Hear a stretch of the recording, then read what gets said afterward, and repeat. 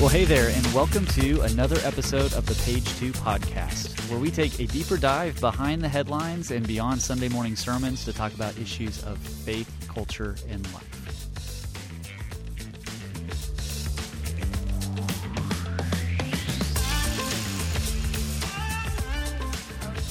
Well, hey there, Greg. It's good to be back for another episode where we're taking kind of a dive into Jesus. What do you think about that? That's right. We're looking at Jesus this week. That's kind of the pastor thing to do, right? Yeah. We're going to do a podcast and episode on Jesus.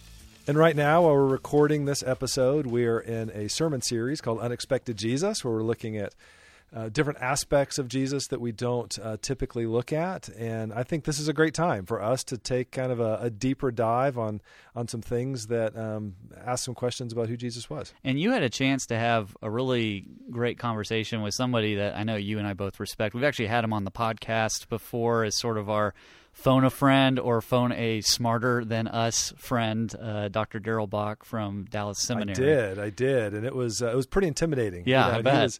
He was gracious enough to come into the studio and answer some questions about the historical Jesus. Yeah. And I just kind of teed up a few questions and let him just sort of wax eloquent. And, from a historical perspective, it was really fascinating. Yeah, I think the thing with Dr. Bach, as we're in this, I know as we're recording it, people might be listening to this or they may not even attend our church. But as we're in a series called Unexpected Jesus, I think a thing that people often worry about, whether you're a Christian or not, is that they're going to learn something unexpected about Jesus that you're like, oh, I don't. Is that true? And right. I remember as a kid, like there was a whole special on CNN about the Shroud of Turin. I remember when that came out, and I couldn't even explain to you exactly what that is, except that there was this thing they found that somehow caused everyone to question everything that they knew about Jesus, and it made I think it was a piece of cloth that had healing power and everything. Right. And I had wished at that point that I'd had like a Dr. Bach in my life to be able to kind of consult and think things through. And whenever they show up on TV, these things, it's like you don't even know if you're getting the whole story or not. And I think we now know that we probably aren't getting the whole story on that kind of stuff. So I think what I love about the interview that you're about to share, that you pre-recorded before this, is that it makes me excited that there are people like Dr. Bach around there, people that probably are a number of notches smarter than at least me on there, but it makes me feel like, okay, this guy has really good answers to, and is really thoughtful, like not just here's the answer, but he's done the research and the homework behind it. I think as we listen, it'll be important just to know that we're going to dive into a whole bunch of different aspects. Some of them we may follow, others it may be a little bit above our heads, but I think there's a part that's just really helpful to know that there are really solid answers to a number of these things. Yeah, I think sometimes when, like maybe you see these news reports or maybe you read an article or whatever, sometimes it's presented in a gotcha kind of aspect, to where so Christians or the Christian community has been pulling the wool over everyone's eyes. Here's the truth, this kind of stuff. And what was fascinating and really refreshing with Dr. Bach is one, he comes at things that seems like from a really fair place. Yeah. But also he's just not surprised, and you kind of find out that some of these arguments that have been lobbied against the historical Jesus are not new, and like every generation, it's essentially the same arguments again and again, and it's comforting to know that there are really, really smart people that are doing deep dive research, and their deep dive research is solidifying their faith. Yeah, and causing them to say, yes, the Gospels do give us a believable and accurate view of who this person was. Yeah. And this person is worthy of our faith. And it's just sort of comforting to know that, that it's that these are not dummies, that these are smart people. And so it was fascinating to have this conversation. Well, let's take a listen to what you guys had with your conversation, and then let's chat about it afterwards. All right, let's do it.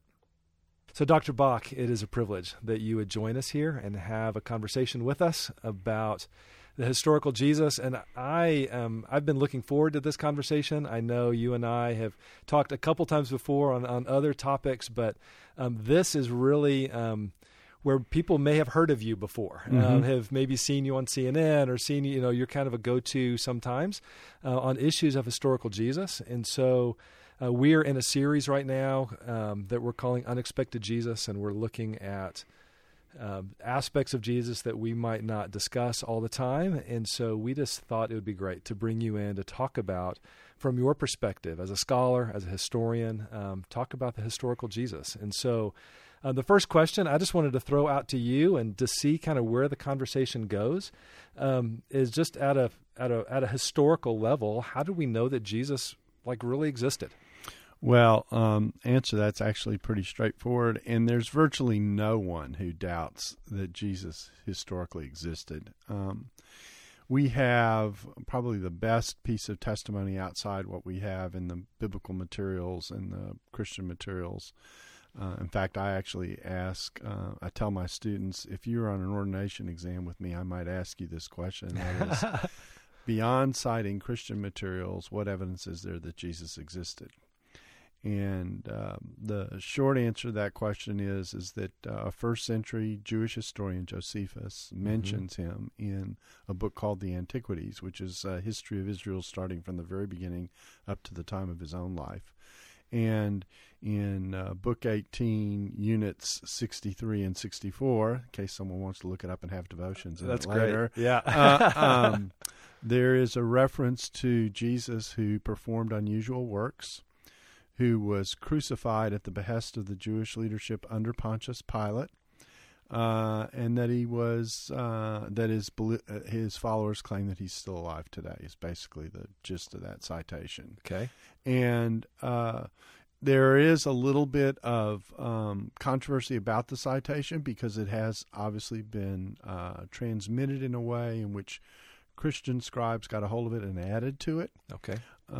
Because they have Josephus confessing that Jesus is the Messiah, and Josephus was not a messianic. Yeah. And other things like that. But most scholars think that there's something there that he referred to, because later on in Antiquities, in Book 20 and Unit 200, there's a reference to James, the brother of the so-called Christ. And if he's not mentioned anywhere, then that reference, which seems to be a throwaway, doesn't make any sense. Right. So Josephus is one major reason. Then we do have references in Tacitus and Suetonius to Roman historians of the early 2nd century who refer in one way or another to Chrestus in one case and Christ in the other about Jesus and his also being put to death under Pilate. So, so these citations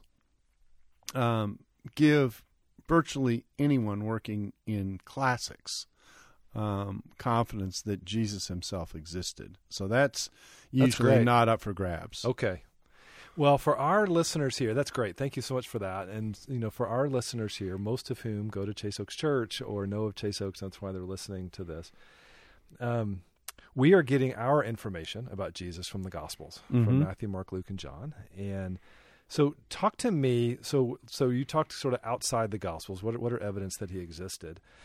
Talk to us a little bit about the accounts of the Gospels and how accurate do you think they are? Because I know that you have heard all of the arguments about that, and we're going to, and really most of our conversation is going to be around the veracity of the Gospels here today.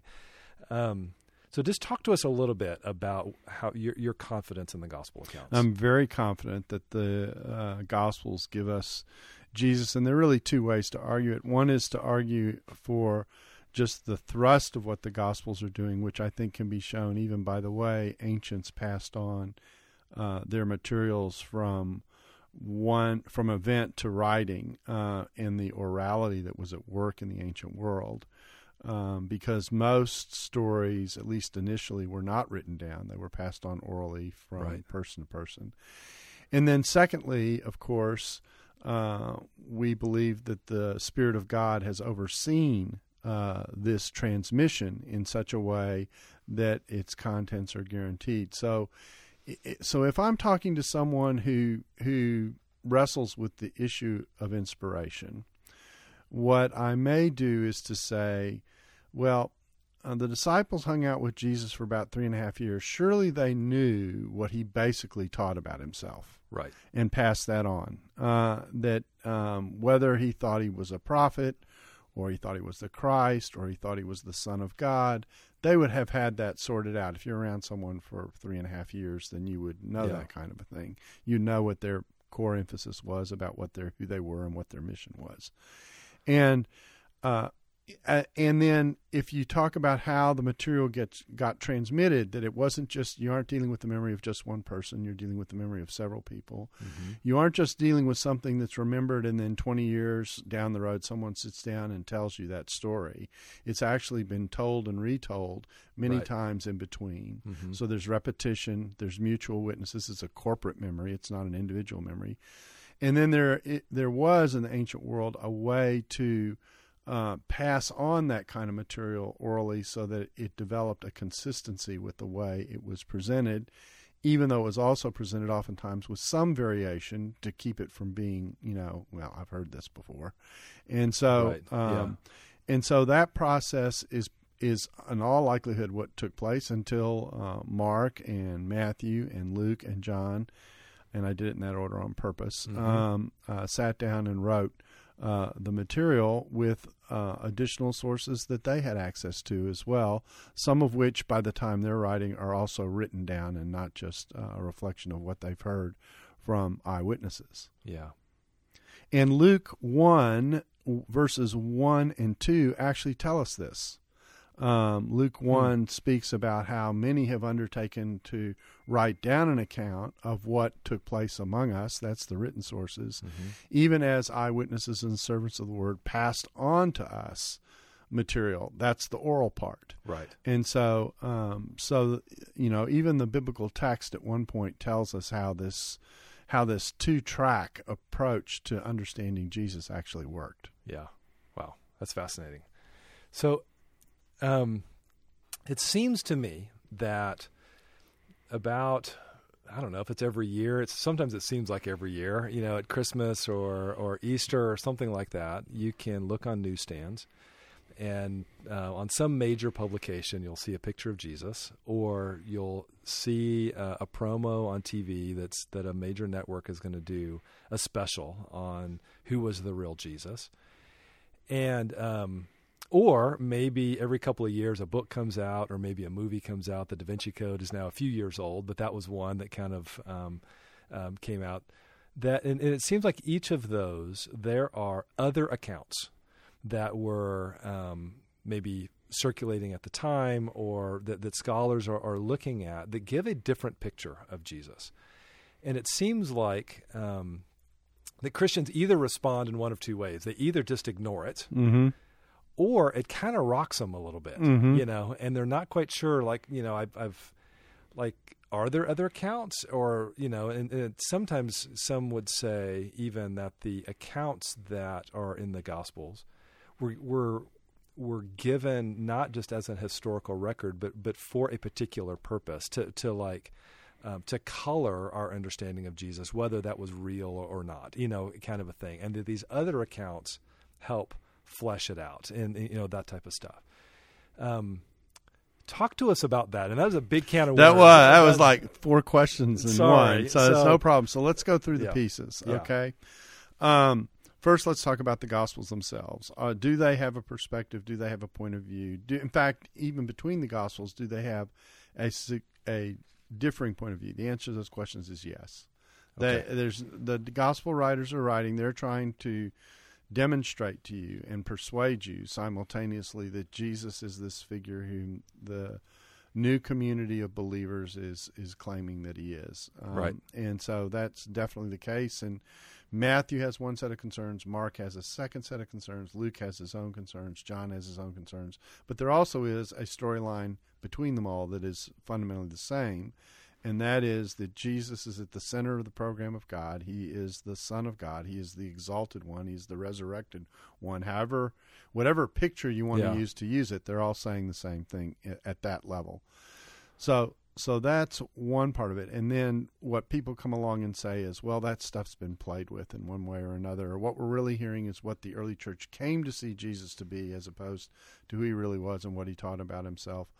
And that's where the problematic portrayal comes in, because there is, I think, on the one hand, no doubt that as these writers write, they are reflecting who they have come to understand who Jesus is. Okay. I don't think there's any doubt about that. But who they've come to understand Jesus is a direct reflection of their exposure and understanding of who Jesus was in his life and ministry. Okay. And so you get different concerns. I mean, Matthew's really concerned with how the Jewish community has responded to Jesus. Mark is much more interested in what Jesus did in his ministry, has much less space given over to the things Jesus said. Luke has a mixture of those two things, and he's interested in explaining that the Gentile inclusion in the people of God was something that God intended from the beginning, and what looks to be a new movement's actually rooted in very rich and old promises, because in the ancient world, when it comes to religion, it's not what's new that's good, it's what's been around and time-tested. And then John tells us exactly why he writes. He wants you to believe that Jesus is the Son of God. So they have different concerns and they have different biases. So that's the Gospels. And just because they have a persuasive position doesn't mean that they are fudging on history. Okay. I can have a point of view and still talk about what happened. And of course, what they're claiming about Jesus is so absolutely unusual. The way I like to say it is that the dilemma of the church in presenting its message is actually arguing that Jesus Christ is the most unique individual human being who's ever walked the earth, because he's not just a human being. Yeah. And we don't claim that for anybody else. Right. So that's like different. Yeah. and you can try and make that up. Yeah. But you wouldn't. Now, some people say, well, in the ancient world, and this moves into a second level of your question, will say, well, they're really just paralleling what's going on in the ancient world. Caesars were deified. And turned into gods. That's true. There are passages that show Caesars being respected. It also, we have temples to the various Caesars, that kind of thing that did exist. But here's the difference. When Caesars are elevated to divine status, it's in the context, first of all, of a polytheism. That's the first thing to remember. And then the second thing to remember about that is that they barely make the pantheon. Okay, they move from human to just barely being on the transcendent side of things. And there are stories told about how they're exalted and transformed into this status. So that's the ancient world. That's not what Christianity is claiming. Christianity is not claiming Jesus barely makes it into the transcendent world. I mean, Christianity is claiming, actually, when push comes to shove, that Jesus is on the creator side of the creator-creature divide. Right. And he was there from the beginning, and he was involved in the creation. And so he's not barely making it in the pantheon. He's not on row 25, okay? Right. He's like up on the stage. Right. And So that's very different. So and that comes out of the context of a monotheistic religion. Yeah. Judaism. How do you get there? Right. Yeah. So this is not something that Jewish people are likely to make up out of the blue. Yeah. Something triggered it. The Gospels are the story of what triggered that, and how people came to understand that, and how they came to regard Jesus as this unique expression of divine presence. Okay. So that deals with the theology and context. Now, the third part of your question had to deal with all the other stuff. Yeah. The missing Gospels. Right. The secret Gospels. Right. Secret Gospels are cool. Okay, because most people don't know about them, and I want to be in on the secret. Right. Okay, so now these works are interesting. They're later. Okay, you can't trace their genealogies back all the way to the earliest period, except for maybe one. And most of them fill in gaps in the gospel material. And the two gaps that get filled in are either the story of Jesus' infancy, or far more common, claims about what Jesus did after he was resurrected. Okay. Almost as if to say these other Gospels that concentrate on the resurrection, here's what Jesus said last, and therefore what's most important. Okay. And, of course, what Jesus is saying last and most important in many cases is trying to challenge what we see in the Orthodox Gospels, because they're coming from groups that themselves are not Orthodox, that don't go back to the earliest generations of Christianity. Now, there is one exception to this. It's the Gospel of Thomas. Okay. Gospel of Thomas is variously dated, either early or late in the 2nd century, depending on who you're talking to. But it seems to have feet in two strands of tradition. One, very much like the Gospels. Parts of it, and it's just a collection of 114 alleged sayings of Jesus. Mm-hmm. It's not a gospel in the sense that you and I know it, of having, here's how Jesus' ministry began, here's what he did. He was crucified in Jerusalem and raised in Jerusalem. It's not linear. It's not that. It's not linear at all. It's just a series of teachings. But you read it, and about half that material you go, man, that sounds like the Gospels. Because it does sound like the Gospels. Right. Another 25% you go, that's sort of like the Gospel. And then another 25% you read and you go, man, I have no idea where that came from. I've never heard that before. Okay. So what we think is going on here is that we have one foot in the traditions that we see manifested as well in the Gospels, but another foot is somewhere else. Mm-hmm. It's a hybrid gospel. And that's why it fascinates scholars so much. Right. Because most of the other stuff that we get that is extra biblical is not of that mixed character. So, and then when you look at this other stuff, it is it's clearly not Orthodox. For example, it has tinges of what's called Christian Gnosticism. Now, Gnosticism is this belief. Sorry to be a long answer, but it was a big question. That was a big question. Okay, all right. But Gnosticism is this belief that the spiritual world is what counts, and that which is physical is corrupt from the beginning. Mm-hmm. Okay, now, just think about that for a second. That's not the biblical story. The biblical story, and Christianity came out of Judaism. Mm-hmm. The biblical story is the creation, including matter, was good at the beginning, and it was spoiled by the fall. Mm-hmm. So my argument is, you already know when you see Christian Gnosticism in this anti-physical world, materialistic dualism, and with the good stuff just being the spiritual, you already know you're not in something that came out of Judaism. Because Judaism said the creation was good, and now it's flawed. And Christian Gnosticism says the creation was corrupt from the beginning. Okay.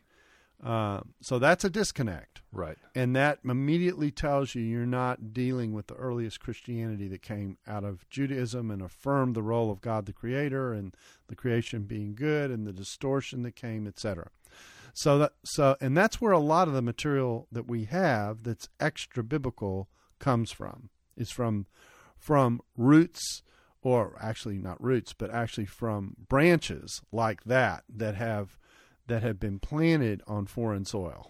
Okay, right. Wow, that's fascinating. So tell me a little bit about, and I don't know any of these figures by name. You might even know off the top of their head, but I know that at the time of Jesus, there were other sort of Messiah sightings, or other people, even within Jewish circles. You kind of talked about within sort of Roman circle, that kind of stuff. But even within Jewish circles, people that were thought to be sort of divine or have miraculous powers or to sort of stand out in different ways. What makes Jesus separate? Okay, that's actually a great question. And there are miraculous traditions that come both out of the Gentile world and out of Judaism. There are two particular examples out of Judaism. I'll just highlight one of them. One of them is a figure known as Honi the Circle Drawer. Okay. Now, usually when someone gets a name, there's a reason. and so Honi was this Jewish figure who lived during a time of a drought, and the tradition that surrounds him says is that he was praying to God to end the drought, and the way he did it is he drew a circle around himself, and he said, I'm staying in this circle, and I'm praying to you to end the drought, and when the drought is ended, I'm staying inside this circle until the drought is ended. Okay. Okay. The drought ended.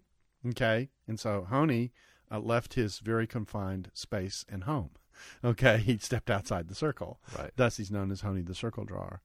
And when people study the miracles in Judaism carefully, they will talk about, in the Jewish tradition, they'll talk about 3 kinds of miracles. Okay. This is actually important. It's Okay. a sociological designation. They'll talk about PNP, which is a petitioner of numinous power, which means that I pray to God to perform an act. Okay. Okay, so I'm not seen as the miracle worker in that case. I'm simply the one who appeals to God, and God works the miracle. Mm-hmm. God listens to them. Okay, that's right. Exactly. So that's one example. Then the second category is called a mediator of numinous power. This is someone who uses some kind of an object or some type of formula to arouse God Mm-hmm. and cause him to act. Okay? It's a way of appeal.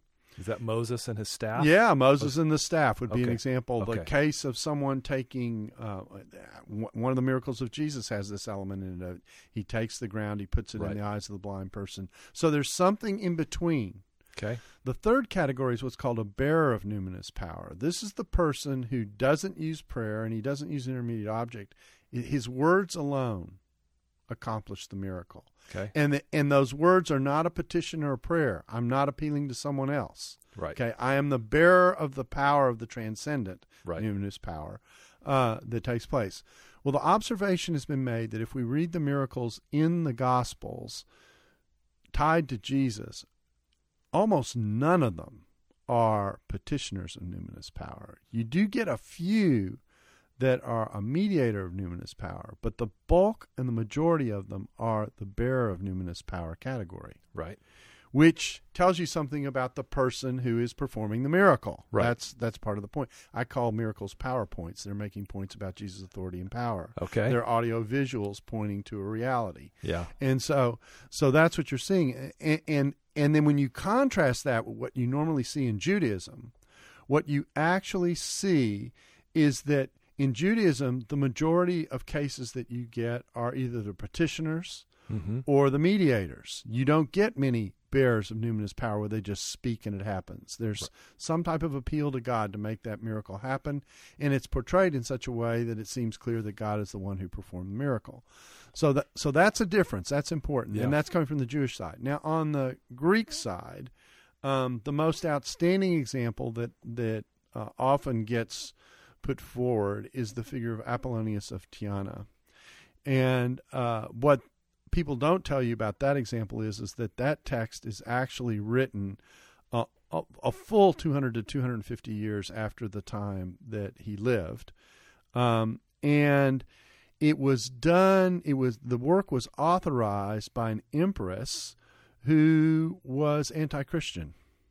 Okay. And so the feeling on some people is that this was a purposely designed counter story to the Christian tradition, which was becoming more widespread in the Roman world at the time. This was before Constantine, and so we're in the middle part of the 3rd century, and so at that time the ruling powers were trying to still push back and control Christianity, and this was one of the ways they did it. They authorized someone to write about Apollonius and in effect create this miraculous figure. So there are a lot of questions about how this person is portrayed in this material. Wow, that's fascinating. Okay, I want to shift gears. Okay, really quick. I mentioned here at the beginning of our conversation that we're in a series called Unexpected Jesus, right? And I think that a lot of us have a perception of Jesus, maybe from preachers or from movies or from artwork or whatever, or just we just like a certain type of Jesus, and that we can sort of carry in our heads, and maybe speaking as a historian, or maybe just speaking as a Christian and a Christian leader who's been around Christian circles for a long, long time. Where do you think that we kind of get it wrong most of the time, or how we perceive Jesus, or maybe even how Jesus is portrayed, either in our own mind or just in culture? Like, where are we getting it wrong, do you feel like? Now, are you talking about the cultural perception of Jesus in general, or are you talking about how Christians, because it makes a difference? It does make a difference. Okay. I'm sorry, I kind of gave both of those things. Yeah. So let's just start with, maybe let's start with culturally. I think that's maybe an easier question. It is. Easier. So. Yeah, it absolutely is. And I think this is actually an interesting question, because the most popular way that the culture wants to see Jesus is an option he does not leave you with. Okay. Okay? Mm-hmm. Most people want to make Jesus a religious great of one kind or another. They'll grant him maybe prophetic status or religious insight status, something like that. When I explain this, I say, if we went out on the street anywhere and said we're going to build a religious hall of fame, who should go in it? Okay, yeah. I'm sure Jesus gets votes. Right. Yeah. Okay. Right. He's in there along with whoever else you want to put on the list. But that's the one option he won't give you. That actually is the option that was offered at Caesarea Philippi when Jesus asked the disciples, "Who do people say that I am?" Okay. And it was, he gave a variety of prophetic categories was the response. And then he turned to them and said, "Who do you say that I am?" And, of course, Peter confessed, "You're the Christ," or "You're the Christ of God," or "You're the Christ, the Son of the living God," depending on which gospel you're in. Right. And the point that response was making was, you're not just a prophet. You're the anointed one of God who's smack in the middle of what God is doing to fix the world. Right. Okay? Yeah. So you're not going to get that option. In fact, Jesus makes it even more stark in another passage, because when the Jews are debating whether Jesus is exercising his miraculous power or not, the one option that's not on the table, that's common on the table today in our world, is it didn't happen. Okay? Right. That's not the decision is, where in the world is this power coming from? Yeah. And there are only two options. It's coming from above or it's coming from below. Yeah. Okay, so C.S. Lewis's Liar, Lunatic, and Lord, too complicated. Okay? 3 options is more complicated than 2. So it's either from above or below. And then Jesus answers and says, well, if this is actually satanic power, that doesn't make any sense, because Satan destroys and tears down, and I'm building up. Right. And then you just do new math. Okay? Yeah. 2 from 1 leaves 1. Okay, so if it's not from below, it's got to be from above. So the only choice that you have is that Jesus is either misleading people about who he is and what he's about, and the power that's at work in him is somehow a negative power, or he actually is a reflection of the way and will of God, and he comes from above, and then you have to deal with him. Right. And of course, the text is suggesting pretty strongly that everything that Jesus does shows that God is attesting to who this figure is and represents the support of all that he's claiming about himself. Yeah. So that's the key thing. So that's the culture. The culture tends to want to put Jesus in this. They want to, what I call, neuter and yet inoculate Jesus at the same time. Inoculate their understanding. They want to neuter him by making him like everybody else. Right. And they want to inoculate themselves by saying, well, we respect Jesus. We say he's one of the religious greats of all time. We'd put him in a Hall of Fame. Mm-hmm. Not good enough. Yeah. So that's fascinating. That's the cultural part.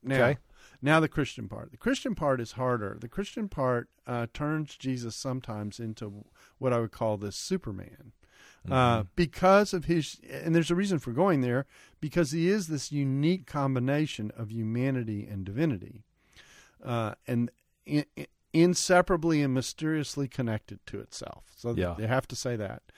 But having said that, the text also presents Jesus in his humanity so much so that we're supposed to imitate him.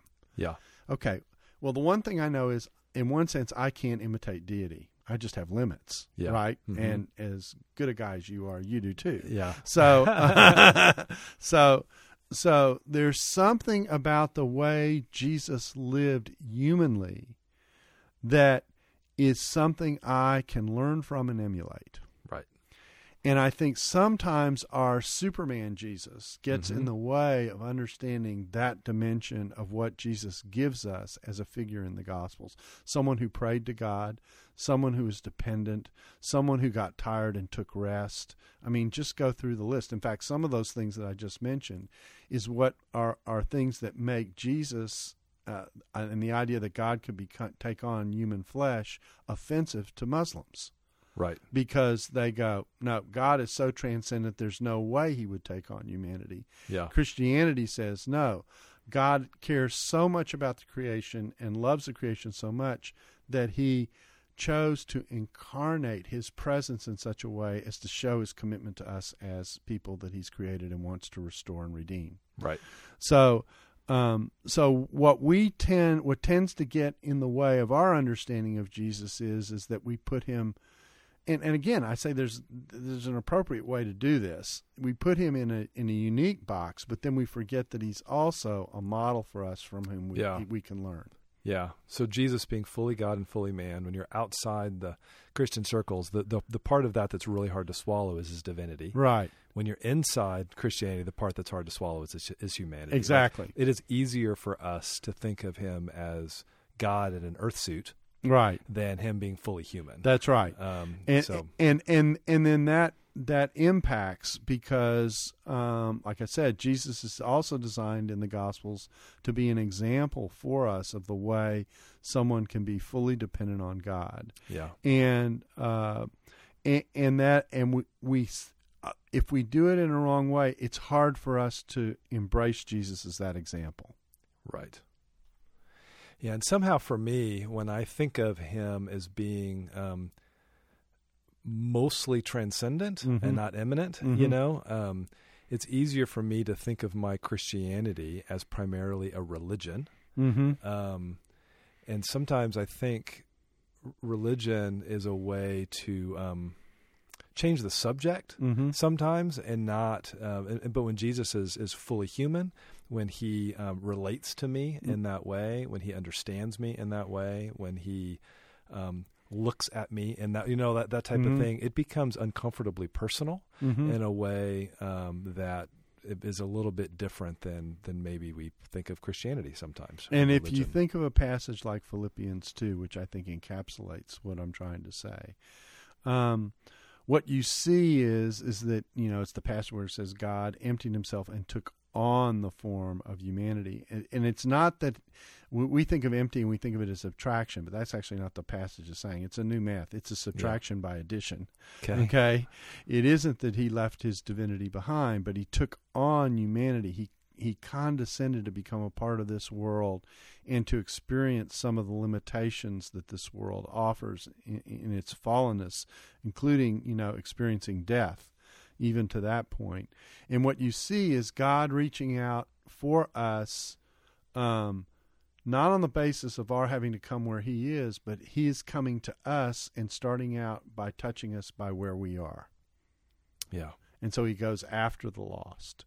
Right. He pursues those who've turned their back on God, that kind of thing.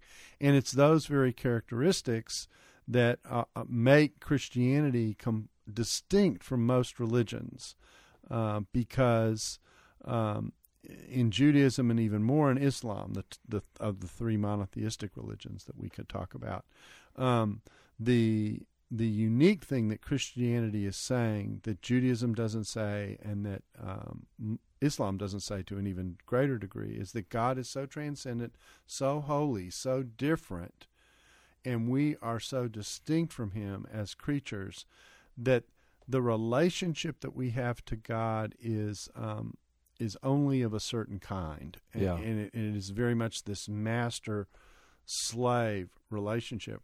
But what Christianity is saying is, and this is particularly true with reference to Judaism, is yes, there is this hierarchy for sure, but what this person of rank did was to empty himself and become one of us in order to take us by the hand and lead us back to God. Right. Yeah. And that dimension is missing. It's certainly missing in Islam. In Islam, God is so sovereign and so transcendent that the issue of a relational covenant God is absent. Yeah. And it's all strictly submission. In Judaism, you have the covenant relationship. You have a God who reaches out and cares and who engages. But the idea that he would take on human flesh is the hard move for a Jewish person. Yeah. Wow, this is a lot. Yeah. And so, one last question. Okay. I want to throw out, and it could be that you have already addressed this, but I just sort of want to throw it out because you are, a recognized scholar in the historical Jesus, but it is one thing to sort of wrestle with these things at a historical level and to look at the source material and weigh things and argue back and forth. But just for you personally, what has caused you, and maybe you've already addressed this, or maybe there's something that you haven't talked about yet, what has caused you to kind of keep faith in the Jesus of the Gospels, that he is the Son of God who died for our sins, 3 days later he rose again, that has changed your life personally, and it's not just an interesting intellectual exercise or looking through source material, you know what I mean? It just sort of impacted you personally. And the way I'll describe it is I'll use a picture. I'm not a scientist looking through a microscope at at bacteria and looking for microbes that I can find and studying it detached. Yeah. What the experience of Jesus does in our life, because the Spirit of God indwells us and because we are made into his children as a result of being responsive to Jesus, is that he invades our life. And he invades our life not just by what we know, but by what we experience. Okay. And so, I have watched across my life the hand of God at work in an array of situations, which tells me, Daryl, it's not just what you read and the ideas that you have. I am actually with you and in your midst, and actually I'm inside of you. Mm-hmm. And I see that in other people as well. And so that relational element, we really haven't left that. That relational element is not a theoretical articulation. It is a real thing that you experience on a daily basis. Mm-hmm. And as a result of that, you see God at work, and that tells me that what I'm seeing in the Scripture and hearing about, and the centrality of Jesus and what he does and what he gives, and et cetera, is a part of what life experience also shows me and reaffirms. And the important part of that is that's something you only experience from the inside. That's not someone who just studies about Jesus or thinks about Jesus doesn't get that dimension. Right, you don't get it secondhand. That's right. So it's experienced directly, but that helps to reinforce, what I've studied. In fact, it helps make sense out of what I study, and it actually helps me make sense out of what I study that I can't actually prove by my study. Okay. So it creates a space. It creates a space for faith, but it's not a blind faith. Mm-hmm. It's a faith that has taken a step because what I am able to see draws me towards God. Mm-hmm. And then stepping into it, I get the direct experience of God, and that reinforces what was drawing me to begin with. Yeah. Well, that's incredible.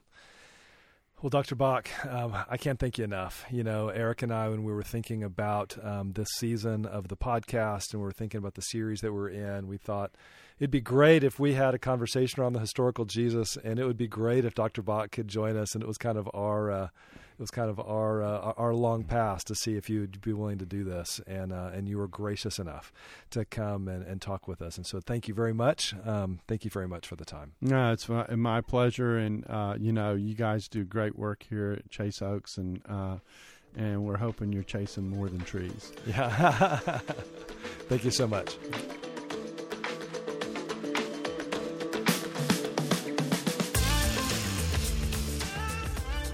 Well, Greg, that was a great conversation. That's a lot. It's a lot. It's a lot. Yeah. I'm glad you were on the firing end of that one. So I'm not sure how. It's super interesting. Yeah. Well, and he's just such a. It's just so great that he's willing to give of his time because he's a really busy guy. But two, just the wealth of information that he has in there. As you think of, because you were there in that interview, as you've been processing it, is there a takeaway or anything that you were left with after being in that interview?